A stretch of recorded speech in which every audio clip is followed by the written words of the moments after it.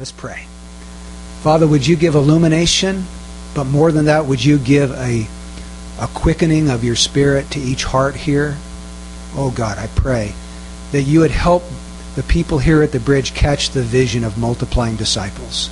And I pray that, God, you could help me be a catalyst to that today. Lord, would you speak through me? God, would you do your mighty work? Would you start a movement of disciples? Would you do something new and unique and fresh and exciting that we could be a part of it and just watch you, Lord, and give you the glory for what you're doing. In Jesus' name, amen.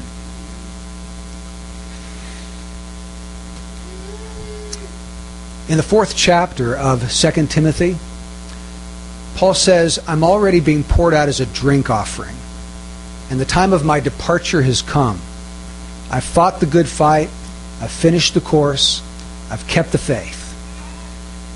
Paul knows that he's about to die. The shadow of his imminent execution is looming over his head. And so he knows it's imperative that he make arrangements for the preservation of the truth once he's gone.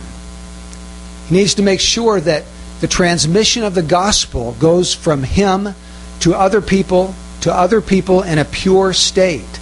And that's why he's writing to Timothy. That's what's on his heart. That's the burden of his soul. We know that because back in chapter 1, verse 13, he says, retain the standard of sound words which you have heard from me and the faith and love which are in Christ Jesus. Guard through the Holy Spirit who dwells in us the treasure which has been entrusted to you. He says, retain the standard, guard the treasure. Retain the standard, let's hold on to it, guard, protect the treasure of the gospel.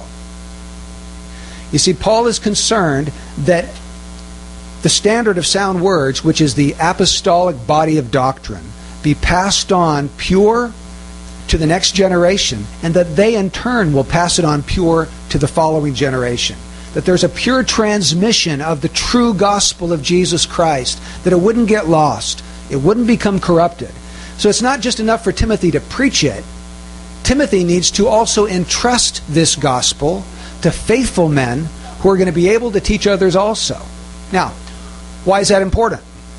Well, he tells us in verse 15 to 18, it's important because in Paul's ministry, there's been a wholesale defection. People are turning away from him. He says in verse 15, all who were in Asia turned away from me.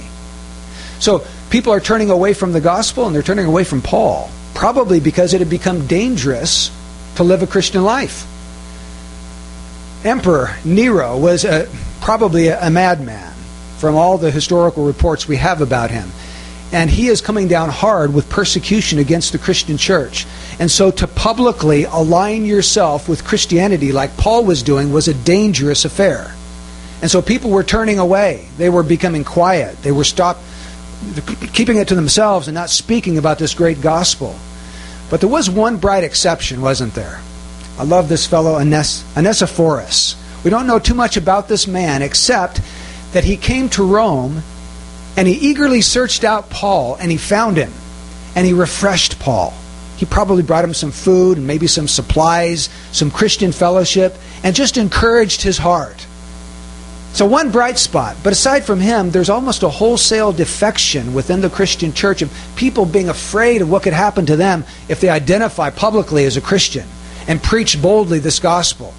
So after Paul has digressed a little bit in verses 15 to 18, he comes back to the very same subject in chapter 2. The pure transmission of the gospel to the next generation. And he says to Timothy, you therefore, my son, be strong in the grace that is in Christ Jesus. You therefore, in contrast to all these people who are turning away, you be different. You be strong. You be like Onesiphorus, who is willing to be loyal to me, even though it may cost him some suffering, which it did. You therefore, my son, be strong. Be strong in the grace that is in Christ Jesus. Now, isn't it interesting? He doesn't simply say, Timothy, be strong. That would be ridiculous, because Timothy wasn't a strong man. Timothy was a timid man. Timothy was a weak man, just like we are. And if I told you, you're an introvert, be an extrovert. Well, sorry, it doesn't work that way. I just can't flip the switch. I am who I am. It's kind of like telling a snail to run fast or an elephant to fly is to tell a weak man, just be strong. But he doesn't simply say, just be strong. He's not telling Timothy to grit his teeth and to clench his fists and to set his jaw and just do it, as though he had the power within himself to muster it up. No, he says, be strong in the grace that is in Christ Jesus. And if you know anything about the original language that the Bible was written in, this was in Greek. This verb is really interesting. I'm going to give you a little grammar lesson here because it's important for this word. The words be strong is present, passive, imperative. Let me explain that. Imperative means it's a command. Timothy's not suggesting this as one option among many. This is a command to Timothy. Secondly, it was passive. He's not telling Timothy to strengthen himself. He's telling Timothy to be strengthened. See, the action is done to him. And thirdly, it's in the present tense, which means it's in the ongoing, continual kind of thing. So let me paraphrase it for you. Timothy, I command you to continually be strengthened in the grace that comes from Christ Jesus. Did you catch that? So we're looking away from ourselves. We're not looking inward. We're looking outward, and we're trusting and relying upon the grace that comes from Jesus to give us the strength to do what we need to do. Now, why did Timothy need all this strength? Verse 2. He was being called to a particular ministry that was going to take a lot of strength to accomplish it. He says, the things which you've heard from me in the presence of many witnesses, entrust these to faithful men who will be able to teach others also. So, Timothy is being called to a very responsible position where he needs to pass on and entrust to faithful men the body of apostolic doctrine that he has heard from Paul in the presence of many witnesses. Now, what exactly is the things which you have heard from me in the presence of many witnesses? What exactly was Paul thinking about? Now, think with me here. Do you remember anything else in this letter so far that we've studied where Paul has talked about which you have heard from me? Does that ring a bell with anybody? Okay, go back to verse 13. Retain the standard of sound words which you have heard from me. The exact same phrase is repeated again in 2 Timothy 2:2. That tells me that when Paul gets to 2 Timothy 2:2, he's talking about what he was previously talking about in 2 Timothy 1:13, which was the standard of sound words that Paul had passed on to Timothy. And we know what that is. That was Paul's whole body of apostolic doctrine that he had taught the church. We have the standard of sound words in our Bible today, our New Testament. If you want the standard of sound words that Paul passed on to Timothy, just read Romans, 1st and 2nd Corinthians, Galatians, Ephesians, Philippians, Colossians, 1st and 2nd Thessalonians, 1st and 2nd Timothy, Titus, and Philemon. And you've got the standard of sound words.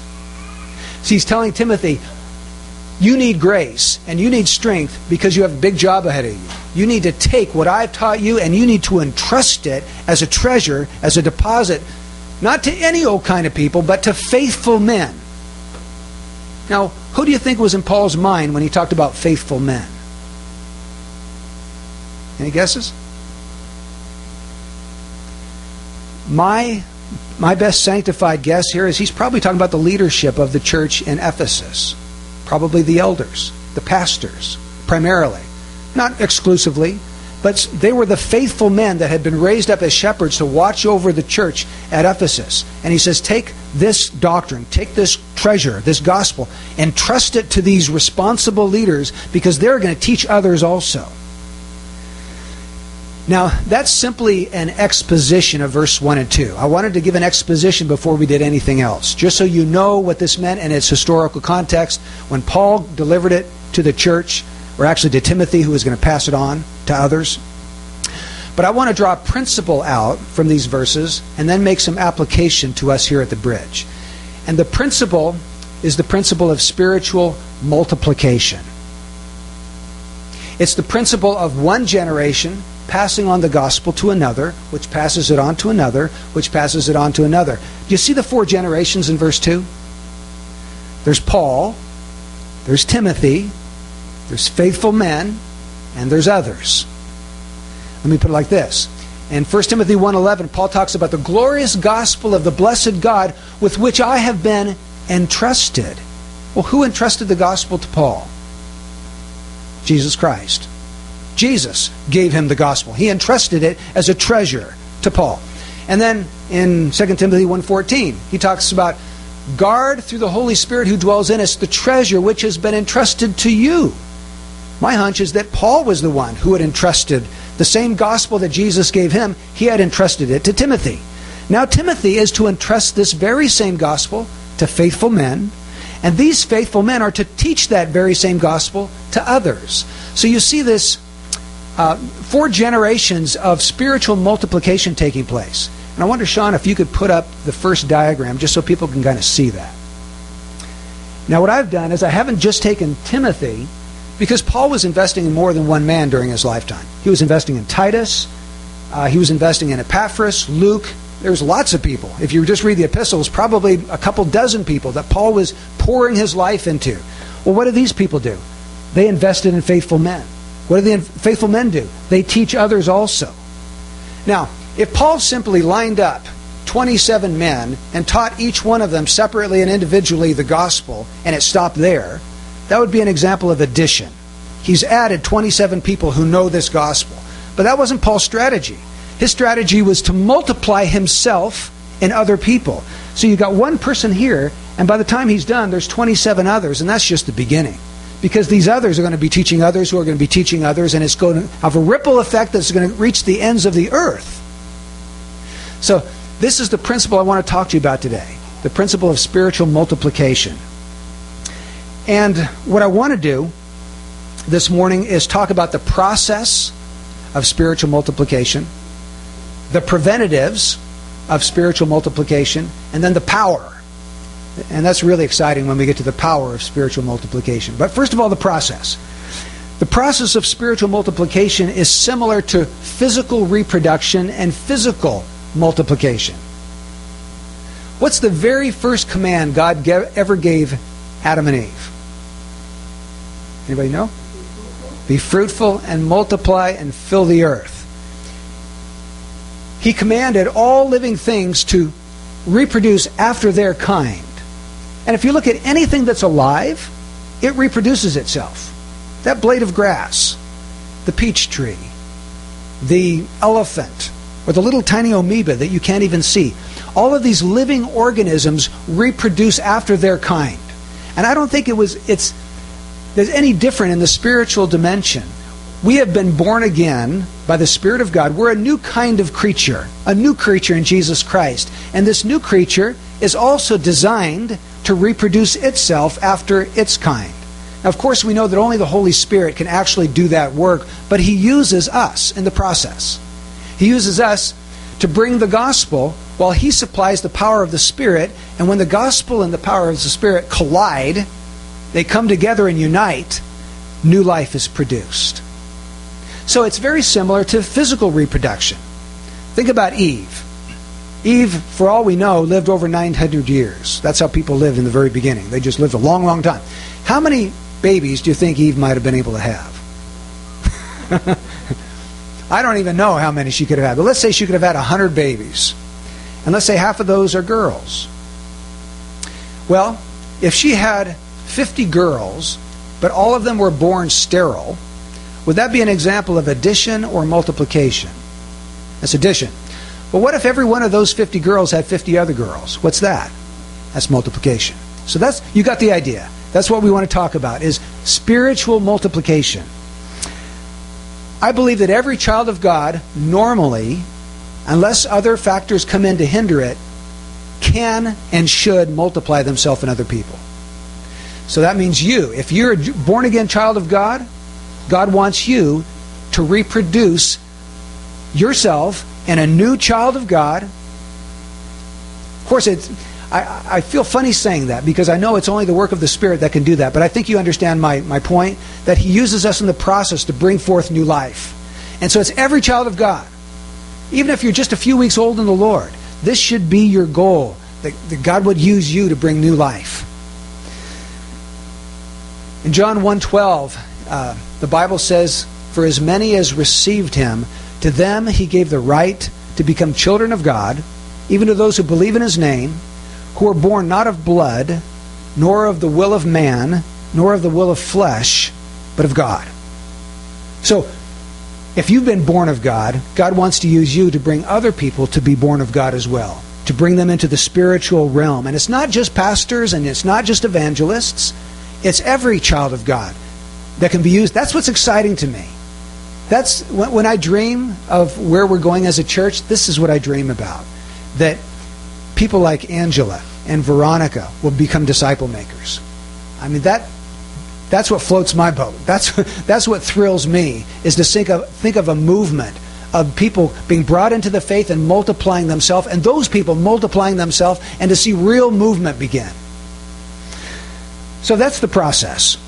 Now, what's the responsibility of every parent for the child that they bring into the world?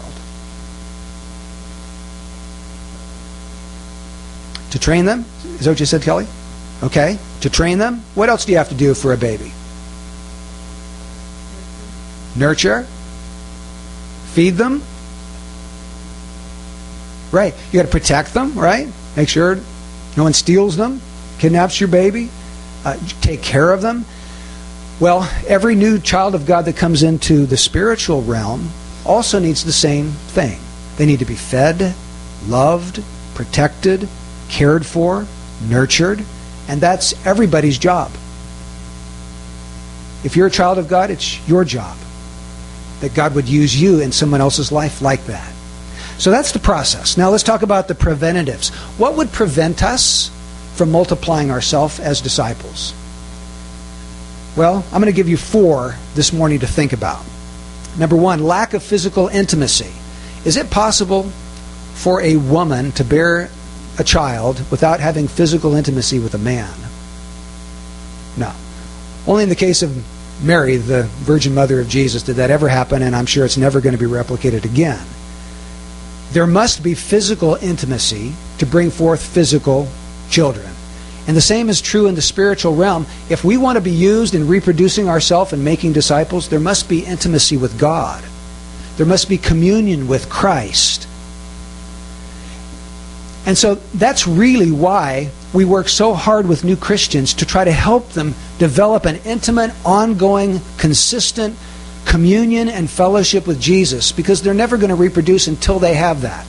In fact, some of us might be Christians for years and years and years, and we still don't have that, because we don't have good, disciplined habits in our life. It takes discipline to develop that kind of intimacy with Christ. And so, maybe that's why the Lord isn't using us right now to reproduce ourselves and others. It's just we're not really pursuing hard like that deer after the water. You know, He says that as the deer pants for the water brook, so my soul pants for Thee, O God. We need to really seek hard after the Lord, wanting to know Him, wanting to walk with Him, wanting to fellowship with Him, to love Him and to serve Him and to know Him. That's our life.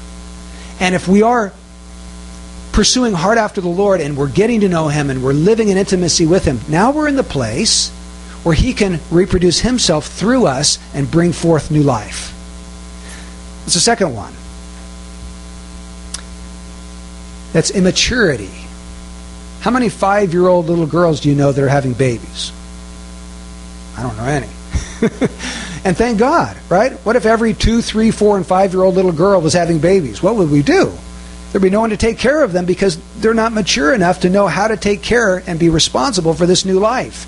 And so there has to be some maturing that takes place in a new Christian to where he can get to the point where he can assume responsibility to bring another one into the world and then care for that person. So spiritual maturity. Perhaps one of the reasons the Lord isn't using us to reproduce ourselves is because we're still immature spiritually. We're still like a little baby crawling around in diapers and sucking on a bottle when we should be actually eating meat and feeding others by this time.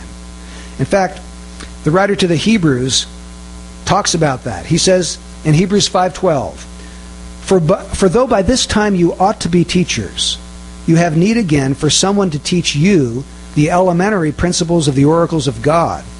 And you have come to need milk and not solid food. For everyone who partakes only of milk is not accustomed to the word of righteousness, for he is a babe. But solid food is for the mature, who because of practice have their senses trained to discern good and evil. Now, do you see what he's saying there? You guys ought to be teachers by now. I don't think he necessarily means like pastor teachers over the flock. I think he means you ought to be able to teach and instruct other young babes in Christ to establish them in the faith. But you can't be a teacher because you're still a babe yourself. You're not growing. Your senses haven't been trained to discern that between good and evil. And so the Lord wants us to grow up, to mature in our faith, so that we can pour our lives into other people. So, physical intimacy can be a preventative. Immaturity can be another preventative. Let's talk about the third one. Toxins. Sometimes these are environmental toxins, like glues or pesticides or chemical dusts. And then the toxin of just tobacco. I was flabbergasted, but I learned this last week that a cigarette smoker has a 60% higher chance of becoming sterile than a non-cigarette smoker. These are toxins that can actually render someone infertile so that they cannot reproduce physically. But you know, there is another toxin that we can take in that can render us infertile as well. That's the deadening influence of the world around us. It acts like a toxin in our life. John says, don't love the world or the things in the world. If anyone loves the world, the love of the Father is not in him. For all that is in the world, the lust of the flesh and the lust of the eyes and the boastful pride of life, it's not from the Father, it's from the world. And the world's passing away and also its lusts, but the one who does the will of God abides forever. So don't love the world, he says. Paul says in Romans 12:2, don't be conformed to this world, but be transformed by the renewing of your mind. James says, you adulteresses. Let me read this one because I don't have it memorized. James 4, verses 4 and 5. You adulteresses, don't you know that friendship with the world is hostility toward God? Therefore, whoever wishes to be a friend of the world makes himself an enemy of God. Or do you think that the Scripture speaks to no purpose? He jealously desires the Spirit which He has made to dwell in us. What that's telling us is that when we become a friend of the world and take in the toxins of the world, we're become an enemy of God. Rather than that, we are to shun the influences of the world and to be purified by the Word of God. Renew our minds. So, how does that work, Brian? It works if you're sitting in front of the television set hour after hour, you're taking in the deadly toxins of the world. You probably don't even know it. You don't even realize it. But those influences are beginning to filter their way in through your brain, and they can shape and mold your value system. See, when we talk about the world, we're not talking about planet Earth. We're talking about a world system of ungodly, Christ-rejecting people who have their own value system. And it's not the glory of God. It's the elevation of man, specifically themselves. And if we take in hour after hour of TV watching, or secular music, or worldly magazines, or reading this particular book, or surfing the web to certain sites, we are taking in toxins. And we have to be careful, because they can render you infertile. Do you want to reproduce? You have to be careful about taking in the world and the value system of the world. And you need to be transformed by God's Word, the renewing of your mind. Okay, so we've talked about lack of intimacy, immaturity, toxins. There's one more. And that's disease. Disease can make somebody infertile. Diabetes can do that. Thyroid disorders and adrenal disease can render someone infertile. And there is something that can come into our lives to make us infertile as well. It's like a disease. It's called sin. if we don't confess sin, repent of sin, and forsake sin, it gets into us like a disease, and it permeates us, and it renders us useless and unfruitful in the true knowledge of our Lord and Savior Jesus Christ. I don't want to be useless and unfruitful, do you? Don't you want to be useful to God? Fruitful, bringing forth the fruit of the Spirit and the fruit of new life? Then we cannot allow sin to go on unconfessed. When you know that there's a sin in your life, we need to immediately learn as a good habit just to confess that to the Lord and to ask Him to forgive us and give us grace to stop committing that sin again. So, the disease of sin. Those are some preventatives. Now let's talk about the power of spiritual multiplication. Imagine with me a checkerboard. You've all played checkers, right? Take 1 grain of rice and put it on the first square. Anybody know how many squares are in a checkerboard? 64. I looked it up on the internet, so it's got to be true. 64 squares. When we put 1 grain of rice in the first square, and the second square, we double it. Now it's 2. In the third square, now we've got 4. The fourth square, now we've got 8. How many grains of rice will we have when we get to the 64th square? We're going to have enough rice to cover the entire United States, including Alaska and Hawaii, 17 feet deep. You say, well, wait a minute, how could that be possible? It's the power of multiplication. We're not talking about addition, we're talking about multiplication. Okay, let's talk about another example. Wouldn't it be great if we had such a powerful evangelist that he could win 1,000 people to Christ every single day? Wouldn't that be awesome? Like a Billy Graham. And every day of the year, he's having these crusades, and 1,000 people are being born again. How long would it take for the whole world to be converted? Through addition, through him simply adding 1,000 a day. Take 19,000 years. We only have about 6,000 years of recorded biblical history. So, forget that method, right? If we want to win the world, it's never going to happen through addition, even through the most powerful evangelists. Well, let's say he could win 10,000 a day. It would still take him 1,982 years. That's almost the time from Christ to us. Still not going to work, is it? Well, let's say, okay, maybe he can win 100,000 people a day. I don't see how that's possible, because how can you even get that many people together? The biggest football stadiums in the nation, they hold 60 or 70,000 people. But let's say, just for the sake of argument, that we've got a super-powered Billy Graham who's winning 100,000 people every single day. How long is it going to take to win the world? If even that were possible. It would take 192 years. Most people would be dead before they ever heard the gospel presented to them. Right? Because we don't live 192 years. Now, take one person, and every year he reproduces himself, and the people he wins to Christ reproduce themselves. So, after 1 year, there's 2 people. After 2 years, there's 4 people. How many years would it take for that one person to win every single person on the planet? Take 33 years. 33 years. And if he kept going, in the 34th year, he would have won 17 billion people, which is 2.5 times our present population of the earth. We even have a chart here that Sean's going to show you. So these are in billions. So you'll notice that the green line, that's multiplication. And it's like it's going straight across as though it's not doing anything until about the 30th year, and then it slowly starts to rise, and then about the 33rd, 34th year, it shoots up, almost straight up. That's what happens with the power of multiplication. And this is showing you 100,000 people being converted every day. That's the purple line. But the green line is just one person starting a movement of disciple makers. Within his own generation, the world is one. Now, we know that not all the world is going to become Christian. We know that. But this is just the sake of illustrating a point, that there is tremendous power in this idea of multiplication. Despise not the day of small beginnings. Okay, we look around and we see about 20, 25 people in the church. Who cares? Start with one and keep at it for 33 years. Multiply yourself and train every person you win to Christ to multiply themselves and train them. And you're going to start a movement that is going to have far-reaching implications. One of the best-known groups is the Navigators, that is known for this process. I'm reading the biography right now of Dawson Trotman.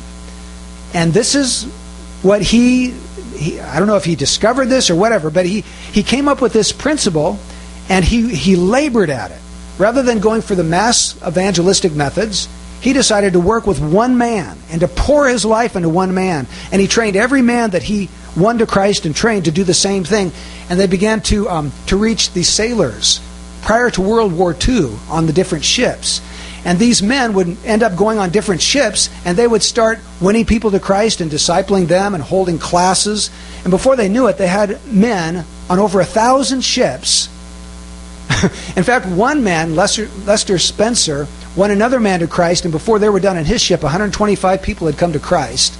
And it was a multiplying dynamic effect that took place. It's an exciting story to read. But that's the power of spiritual multiplication.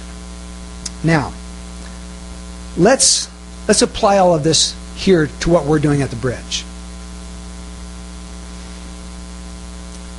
Everybody know what our vision statement is? Maybe you don't, because some of you are new. We exist to glorify God by making disciples who make disciples. Well, how are we going to do that? It's great to say that, right? It's easy to say it, but we need some nuts and bolts. How are we practically going to actually do that? Well, I put a lot of thought into that, and I kind of want to roll out the red carpet today and actually take a look at a realistic process that we, as the people of God, can actually do to see that vision come to pass. Let's take a look at the next chart, Sean. Okay, look at the middle one there. Making disciples who make disciples. Think of this as sort of a baseball field. You've got home plate, first base, second base, and third base. Okay? You know what? I'm going to get my little pointer. Okay, so here we've got a lost person. What does that person need? They need salvation. They need someone to evangelize them. That means to present the gospel to them.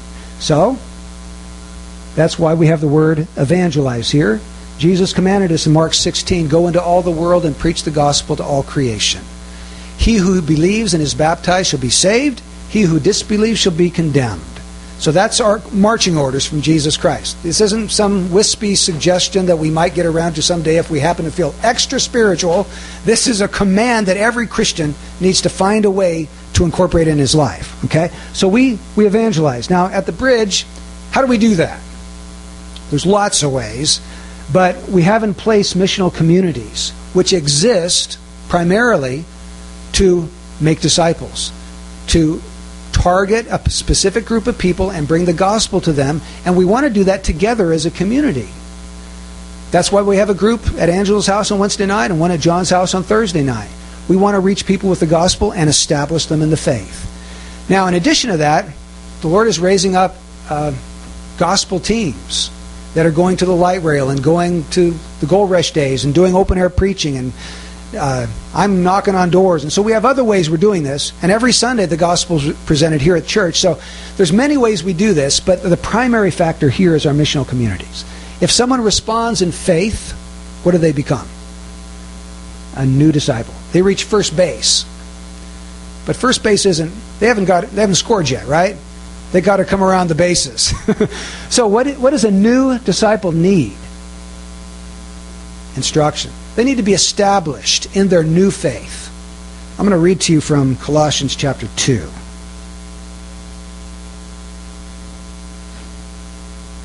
If I can find it. Well, it's gone. Anybody can you look up Colossians 2, 6, and 7, someone, and read it real loud?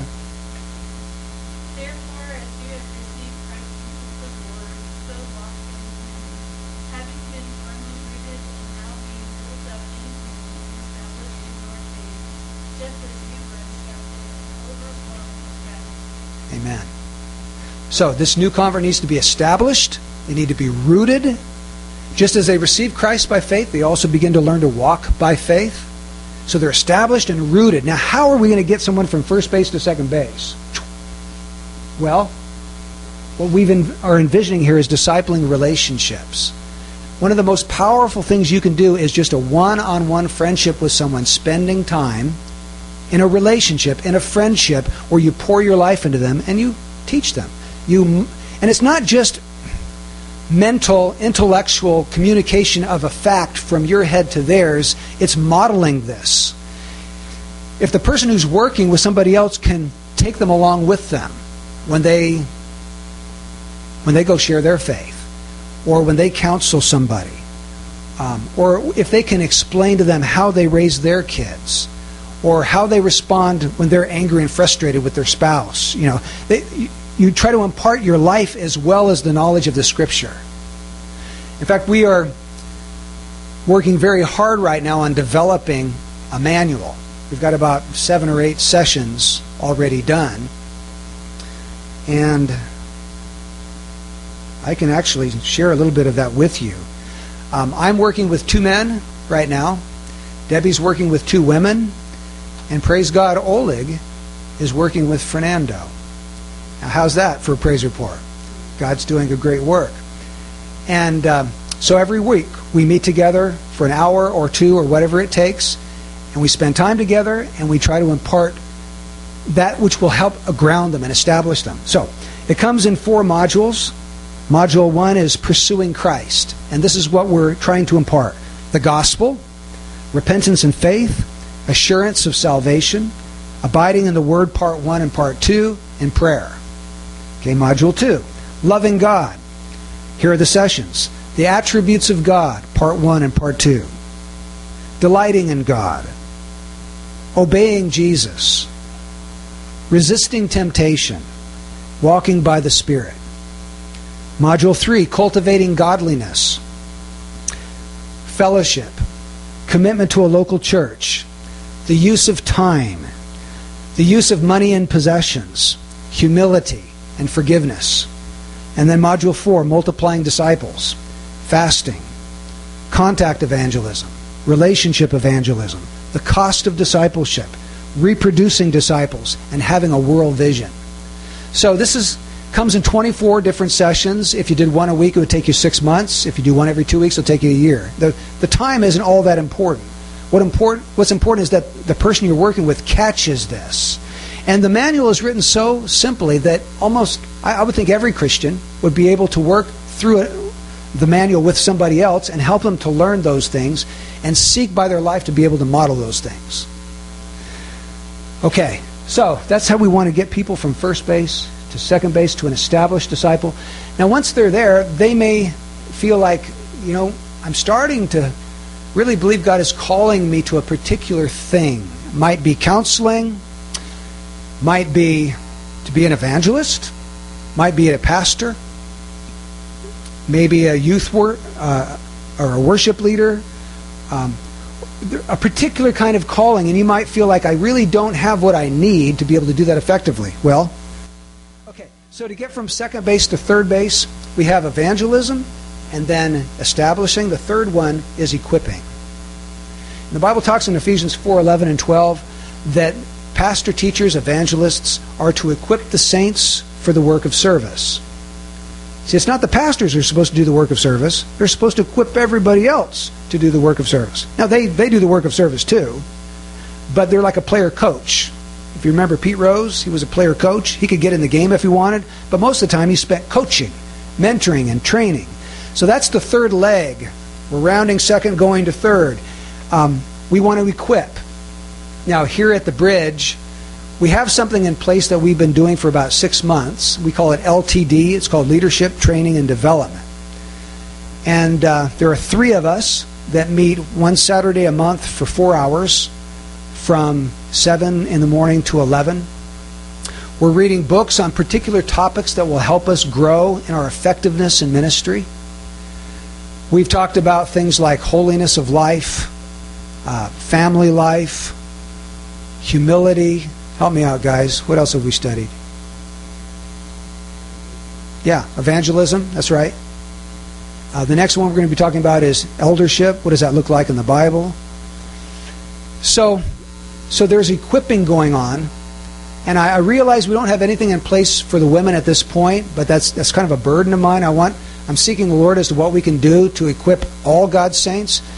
And we're a young church, so we're still learning. We're still growing in these things. But this is what we've got in place at the present.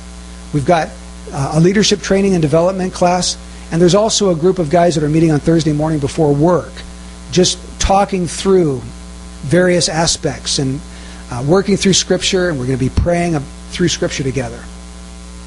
All right, there we go. Thank you. Well, let's say we've got somebody who's an equipped disciple.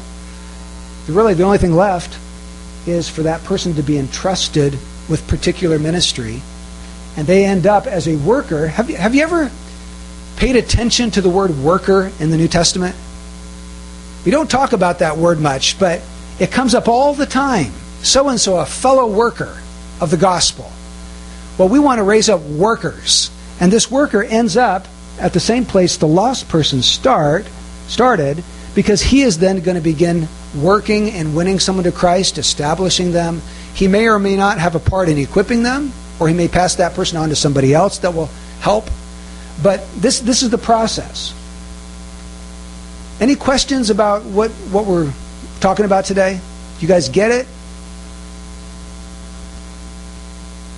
Anybody overwhelmed? Like, I could never do that. No way. Sure.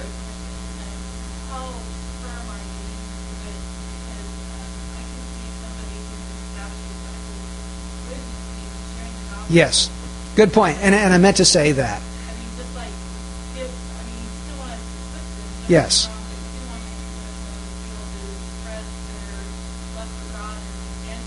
Yes. And I meant to say that, I just forgot. Yeah, so once you reach first base, theoretically, I mean, John chapter 1, Philip goes and finds his brother the day he finds Jesus. And he says, come and see. So you can start sharing your newfound faith the moment you become a Christian. You don't have to wait to reach home base, home plate. So yeah, we want to be establishing people. And even as we're starting to establish them, we're wanting them to begin sharing with other people that they know what God has done in their life. Okay, so I want you to think with me this morning, where are you in this process? Are you a lost person? Have you never come to Christ before? If that's true of somebody here, then what you need is you need someone to explain to you the gospel. And if you're here and you're interested in becoming a Christian, but you really don't know what it means to follow Christ, you really don't know and understand the gospel, then talk to one of us. We would be delighted to sit down and share with you.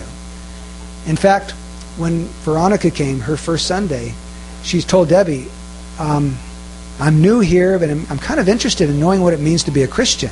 And Debbie said, would you like to meet and we can do a study together and we can look in the Bible and you can learn for yourself what it means to become a Christian. And they started that very week, and within 5 or 6 weeks, she began to see a change in her heart where the Lord was putting life into her. It was really exciting.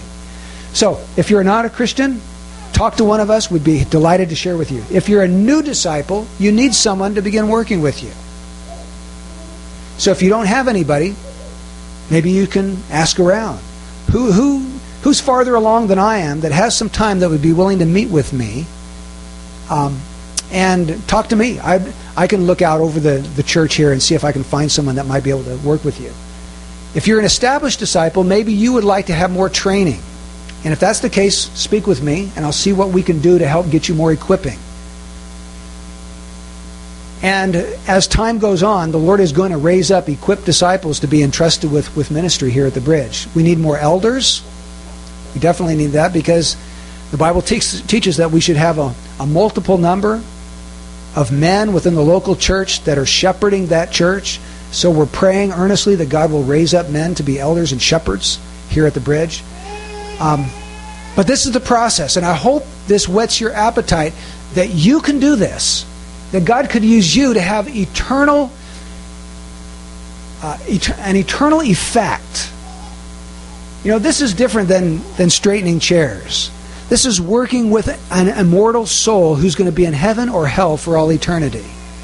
This is going to, when you're going to get to heaven, there will be people that you will see there that are going to thank you for investing their life in you.